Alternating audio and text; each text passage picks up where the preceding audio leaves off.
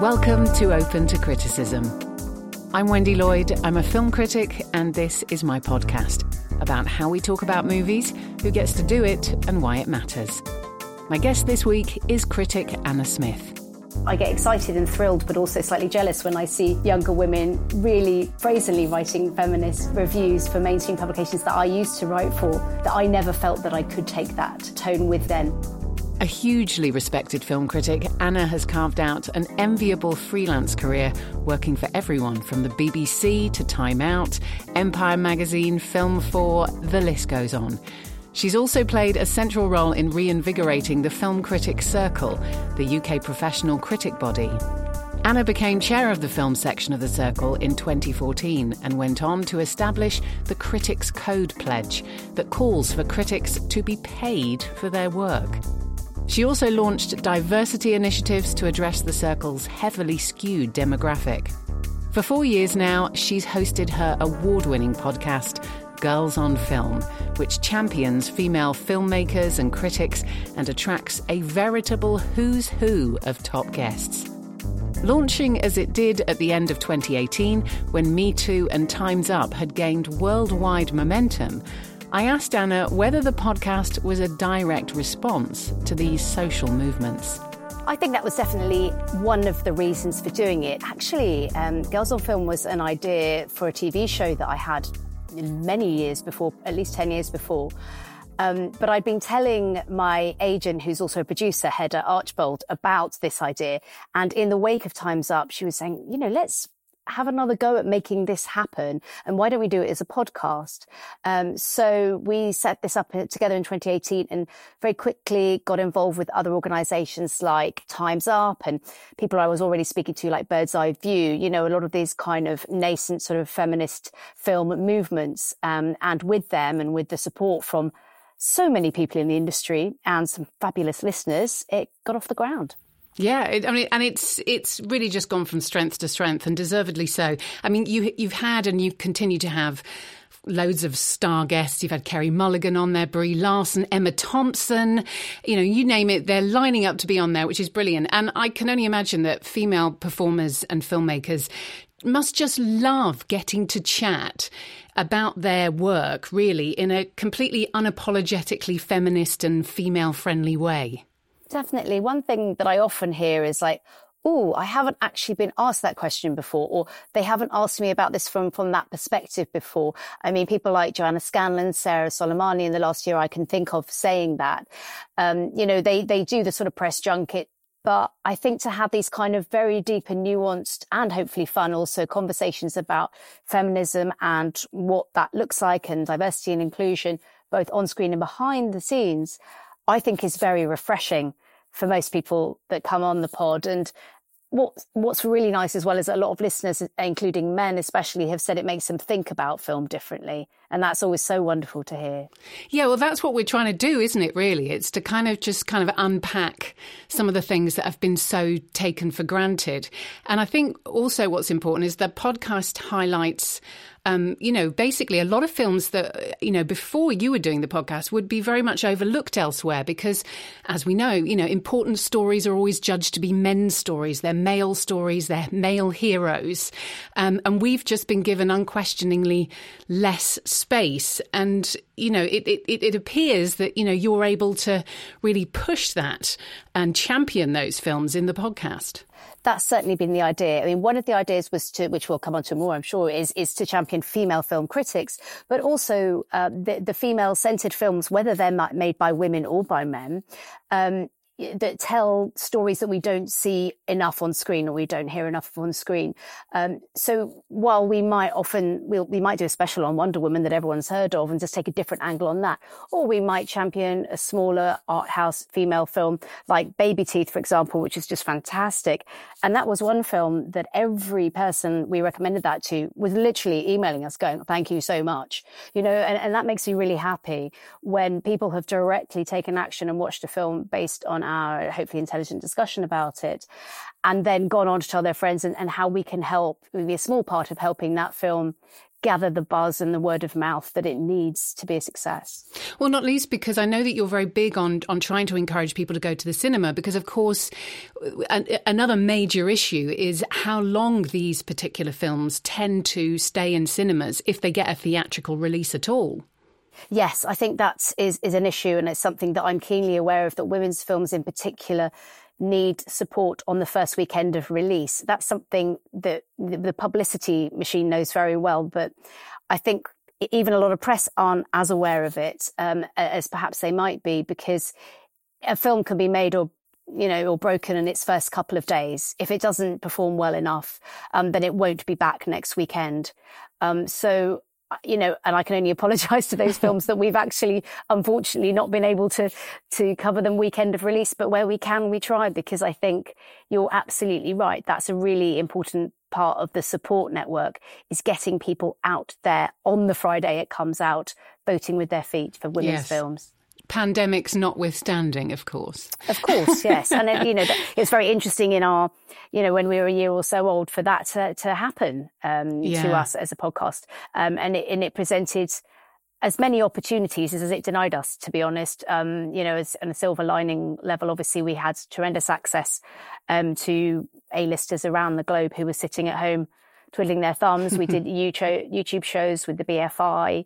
And we were able to record more and get more bored people at home who were hopefully, I think, during the pandemic, finding a bit more space and time to engage with issues of equality, as we saw from, the explosion of the Black Lives Matter movement. Yes. I think, hopefully, quite a lot of people found themselves with that time to consider that. Yes, absolutely.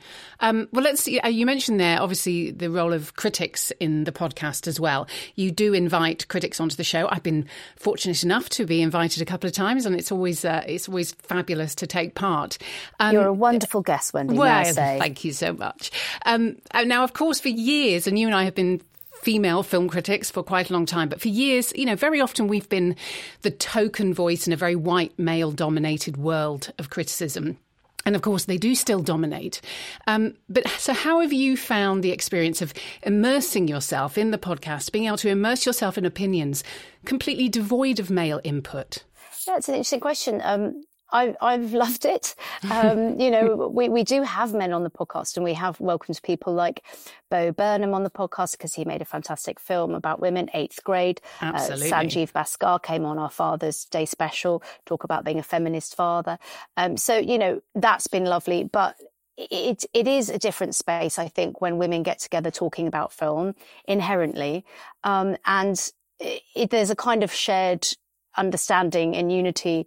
And when thoughtful women come together and talk about film, sometimes it goes in a feminist direction. Sometimes it's just great reviewing that happens to come possibly from a slightly different perspective, from a different life experience. And I think it's very valuable. And I think certainly a lot of listeners really enjoy listening to women advising them on what to watch, or at least analysing what's available out there. Yeah, it just comes from a slightly different place, doesn't it? I mean, also, of course, we do have the research that shows that male critics tend to review films about and by women more harshly than women do, whereas both male and female critics judge male stories equally positively. So, there is this thing, isn't there, that women and critics of colour, we do have a central role to play in ensuring that those non-white male stories are not sidelined. But we do need the platforms to do them. And podcasting does seem to be a really good space for this. I've been so encouraged by how many young female film critics have come through in recent years, and how many of them have been on our podcast. And then I hear them on other podcasts. I see them on TV. Fantastic. That's so good. Obviously, there's a long way to go. But I do think certainly the explosion way before Girls on Film of social media has helped this as well. I think, some young women have actually been spotted on Twitter or via their own blogs and such like, and sort of recruited for good roles. I mean, I know that's rare, but it has happened. And I think it's meant that people don't necessarily need to have gone what might have been seen as once the traditional route of certain universities, certain journalism courses, it's certain people that in order to get the jobs. Yeah, no, I think that's true, isn't it? It is this whole thing about different pathways to success and recognising that there are different pathways to becoming a film critic, and therefore for those film critics to being valued and recognised as film critics. And I'm going to go on to some of the things you did in the Film Critics Circle when you were chair shortly. But let's kind of move on to your journey as a film critic. How long have you exactly been a film critic? Well, I started reviewing in, I think, 1998. So at that stage, I was assistant editor at a women's magazine called Minx, which was quite forward-thinking at times for its time, I think. It was relatively short-lived, but I really enjoyed taking on the task of the film reviews there, because bizarrely no one else seemed to want to do it. Bizarre. And I was just like, yes, please, and every night I was going out watching films, and I just thought, oh my gosh, this is what I want to do. Yeah. And I then actually had a marvellous opportunity of the magazine folding and being made redundant, which gave me a cushion to go freelance and go, okay, let's give this a try. Started writing for Empire, started writing for Time Out. It didn't immediately happen that way. I obviously started on lots of little obscure websites, really built up a reputation, built up my cuttings, knocked on a lot of doors. Wonderful. And then, the thing is, once you're out there and your quality writing is seen in Time Out, Sight and Sound start returning your calls, and so on and so forth. And it built it up from there. So having come from the world of kind of women's publishing, and I know that you did a lot of music journalism, didn't you? You sort of wrote about club music, am I right? Yeah. I'm recalling that conversation that we've had. We would call it dance music, but that can be misinterpreted. Let's say this is raving. We're talking about it's proper raving. Sweaty nightclubs. Got your trainers on. Underground, techno, trance. Very cool, basically. Very cool. Kind of grubby, but cool. Yeah, absolutely. So I'm intrigued because, you and I know what the world of film criticism is like, and there's an element of traditionalism in it. So how did you find moving from that cool underground world into the world of film criticism? So different. So different. I think that at first I was quite relieved, I think, because people are a lot more predictable and shy in the film criticism world. Yeah. Whereas, when you're going out clubbing and dealing with club promoters and musicians, it can be wildly unpredictable. It can be very fun and very exciting, but you don't know what kind of personalities you're going to meet. But going to screenings, I found everyone quite quiet, generally, quite reserved. Civilized. Mostly. Certainly, not necessarily more conservative, just really, really different. You're right.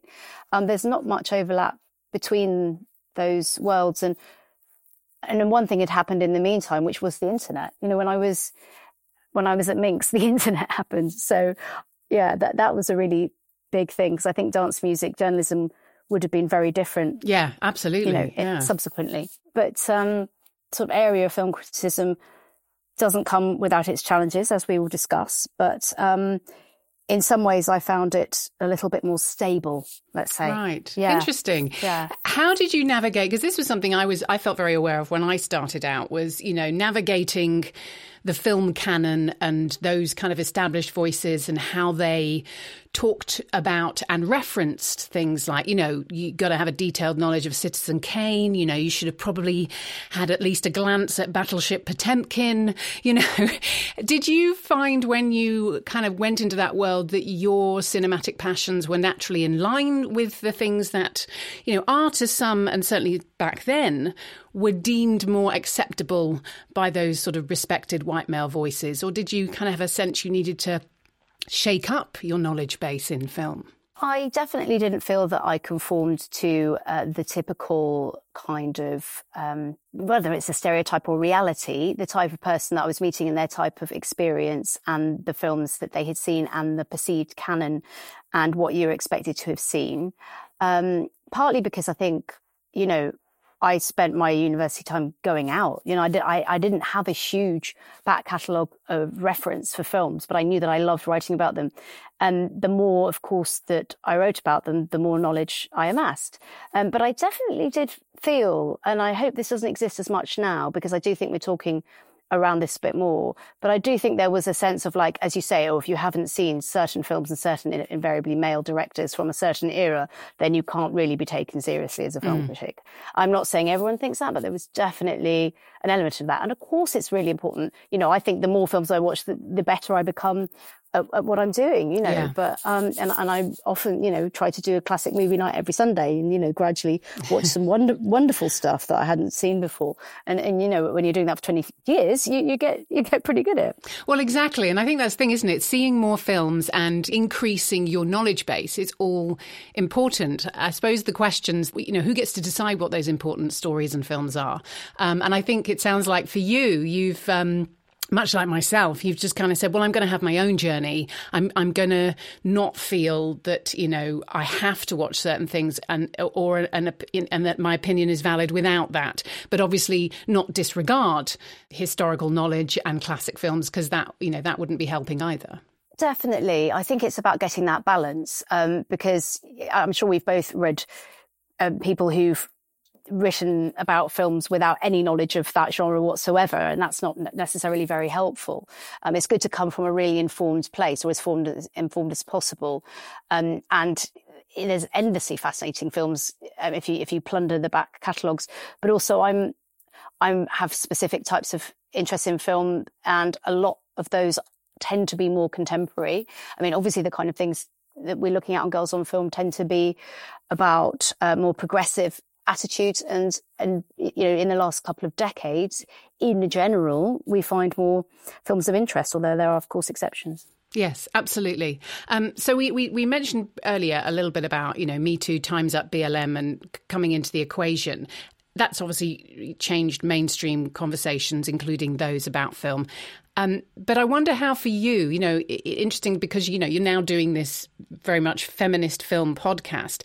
How much has these social movements and the shift in discourse, how has that changed things personally for you in terms of your criticism? I mean, I suppose what I'm asking is, when you started out, would you have thought of yourself as writing from a feminist perspective?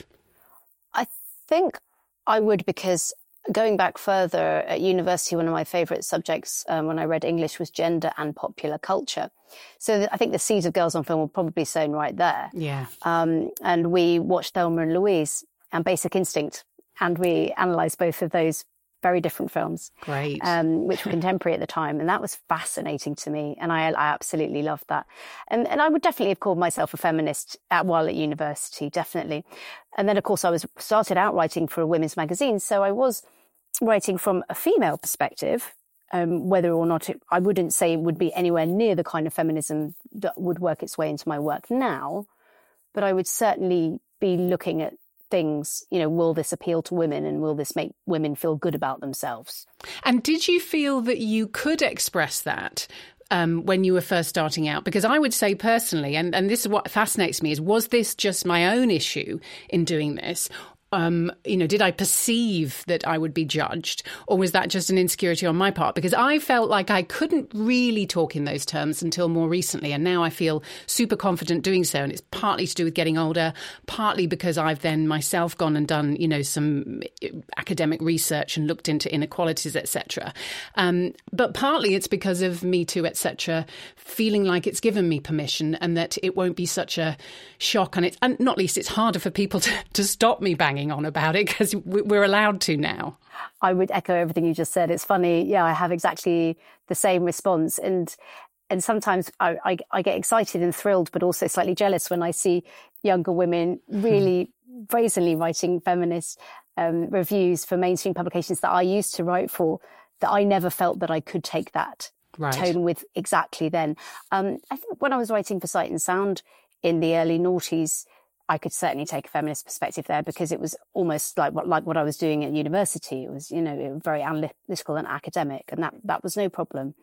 But I think for more mainstream titles, and also on broadcast as well, What I've actually really loved recently is that, because I do quite a lot on BBC News and Sky News, as you know, and I'm getting asked so many more what I would call actual feminist questions from the newsreader who is interviewing me. That was never the topic before. No, never. absolutely. I'm there talking about Top Gun, from Cannes on Zoom with a female presenter on Sky News, and she's asking me, don't you think there's an issue with the female love interest here? This is on mainstream TV. And I'm like, yes, this is fantastic.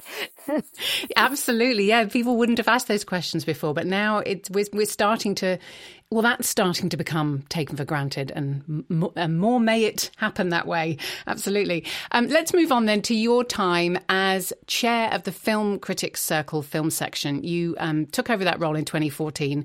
You were only the second woman to have done so. You still remain the second only woman. Dilys Powell did it, of course, many, many years previously. Whilst you were doing that, you campaigned for the Critics Code, a pledge for pay, ensuring, of course, that critics get paid. And that's kind of key, isn't it, when it comes to improving inclusivity in criticism, because it basically means that all critics are respected and quite literally valued, not just those with the very top jobs in criticism who, as we know, are still very much white and male. It means that other people, they can't kind of take advantage of people climbing up the ladder.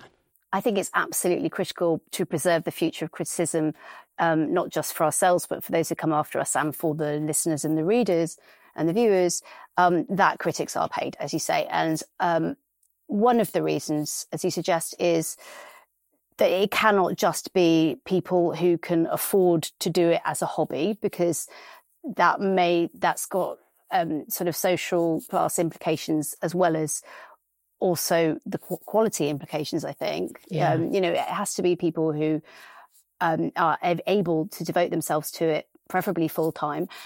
And I think that's why they need to be paid. This is a job, this is expertise.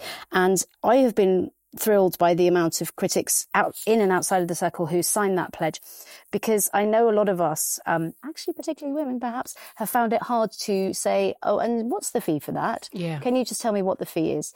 And if people, if websites and broadcasters can exploit people and get them to do stuff for free, of course they will. So we all owe it to each other to each time just simply go, and is there a fee? And if they say no, now I'm privileged enough to be able to say no to things, and I understand that when you want to get your name out there, it's difficult to say no. Yeah, absolutely. But I do encourage people to quote the pledge for pay. And if they really want you, quite often they will come back to you and you'll get another phone call. Oh, how am I speaking to my boss? And then they'll say, yes, okay. I mean, you might lose a gig. I can afford to do that. I understand not everyone can. But I think it sends a very strong message out. And it helps to mean that the people that need to get paid the most, which is the young upcoming ones who really need the cash, hopefully will get paid.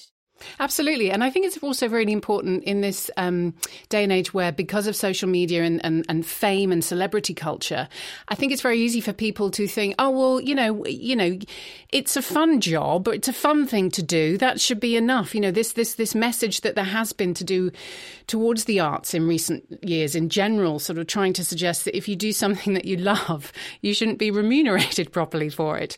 And, I think it's true that, setting up that pledge kind of just positions the circle and says, well, in film criticism, we're not going to, be pushed aside really in that way.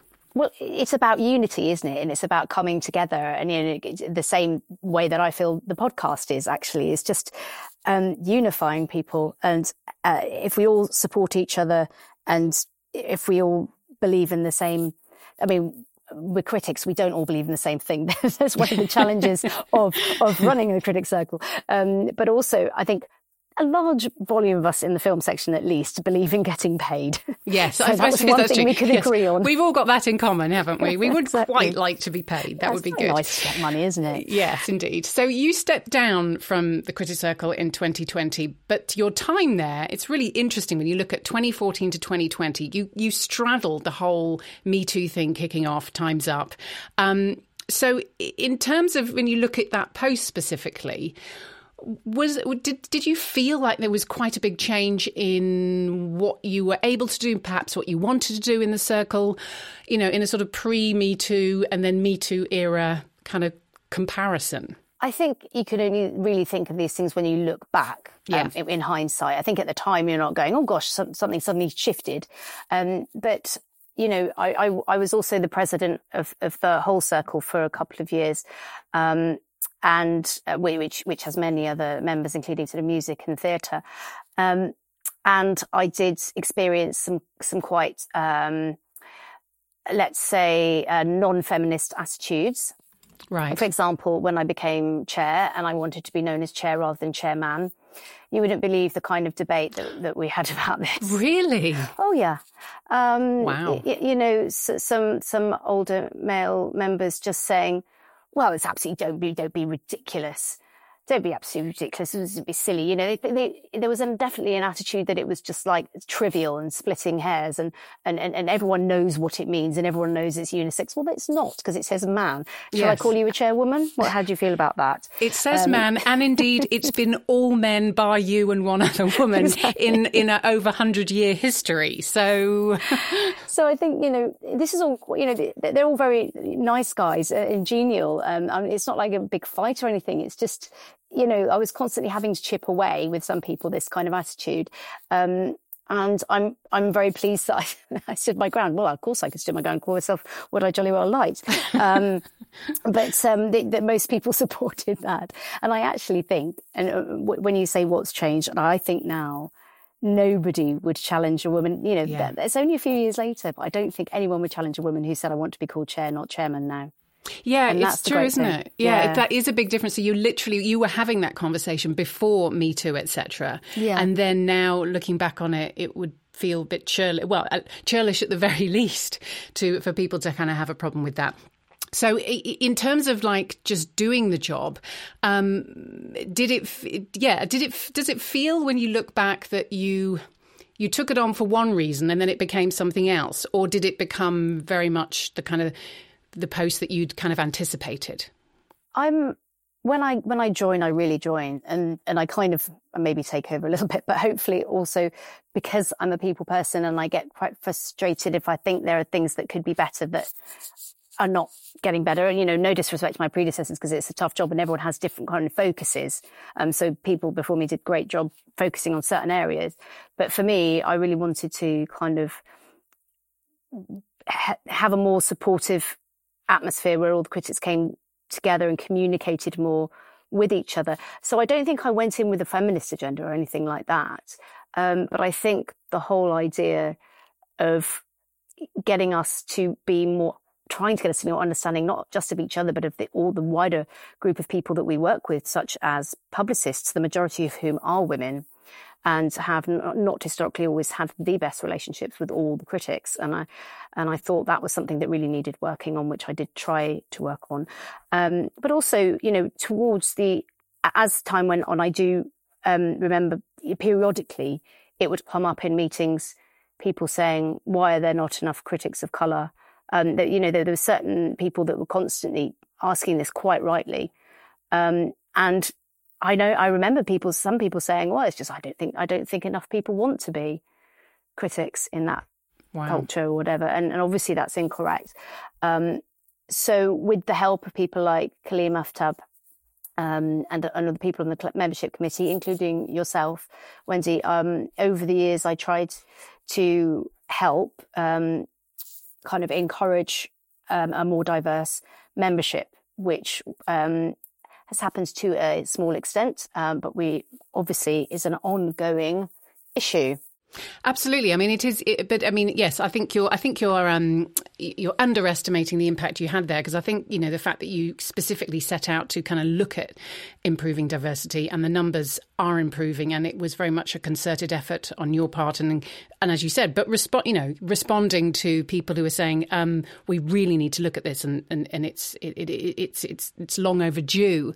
But of course, you know, as we know, it's about getting more different critics of colour and more female critics and more non-binary critics and trans critics and all these people to be, you know, voices that come together.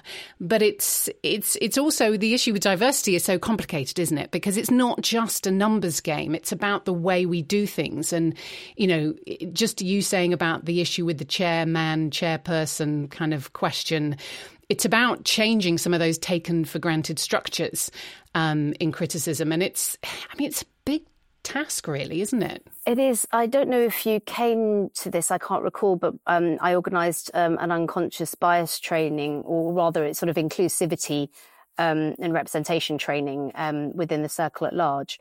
And that was actually one of the best attended events we've ever had. So that was really good. And this was quite some years ago, when those sort of words weren't as sort of bandied about as they are now. I don't know how much I can say because it's a confidential event for members only, but I will say that I was really glad that it happened, because I hope that enough people there took away some useful information that helped them challenge some of their preconceptions and used some more inclusive language in their writing. But there was definitely some tension in the room between the different generations, you know? Yeah, I think that's the thing, isn't it? Ultimately, these things are progressive. It's about, progressive in terms of how they progress.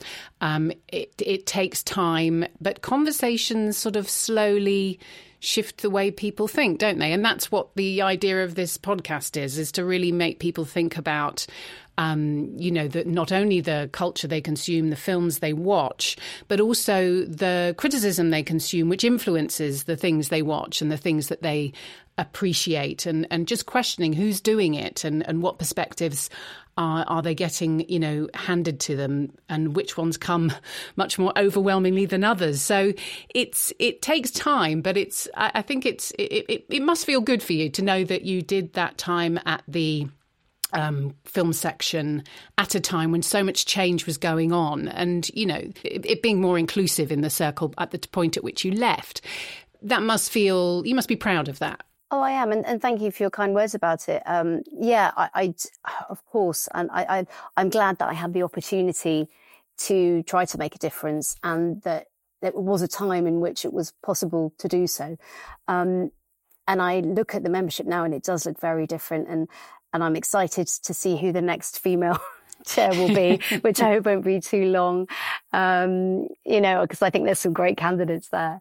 And I think it was kind of a very specific time in history, as you say, and actually just today looking around a screening room and seeing all the young women there who were members, and I was thinking how that room would have just 5 years ago been mostly male dominated. That made me smile.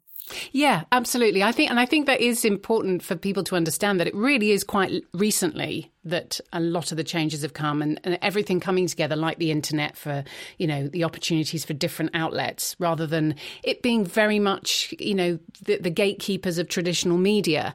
All these things have shifted quite quickly. So I suppose, we can be quite optimistic, I would hope. I think so. That's certainly what we embrace at Girls on Film, is optimism, because everyone I get on, who whatever they do in the industry, they can always offer some hope and some signs of improvement, and some ways in which things have really moved on just in the last few years. So I think it is a really exciting time for feminism in film, and I think in criticism, definitely moving in the right direction. Anna Smith. And you can hear Anna each week on the Girls on Film podcast, which will be recording next week's episode this coming Saturday, March 25th, at the Cinemagic on the Pulse Short Film Festival in Belfast, with guests that include Sally Phillips and Ronnie Ancona. That's it for this week. Next week, I talk to Kathy Ray, a journalist and author who covers, amongst many other topics, disability and pop culture. When they cast Eddie Redmayne as Stephen Hawking, and he was obviously non-disabled at the beginning and then became disabled by the end, that's a great excuse for Hollywood not to cast somebody disabled, right? I definitely have thoughts about that kind of stuff as well. If you're enjoying the podcast, don't forget to follow, subscribe and rate the show. Open to Criticism is written, produced and presented by me, Wendy Lloyd, with original music by Hamish Clark. Thanks for listening.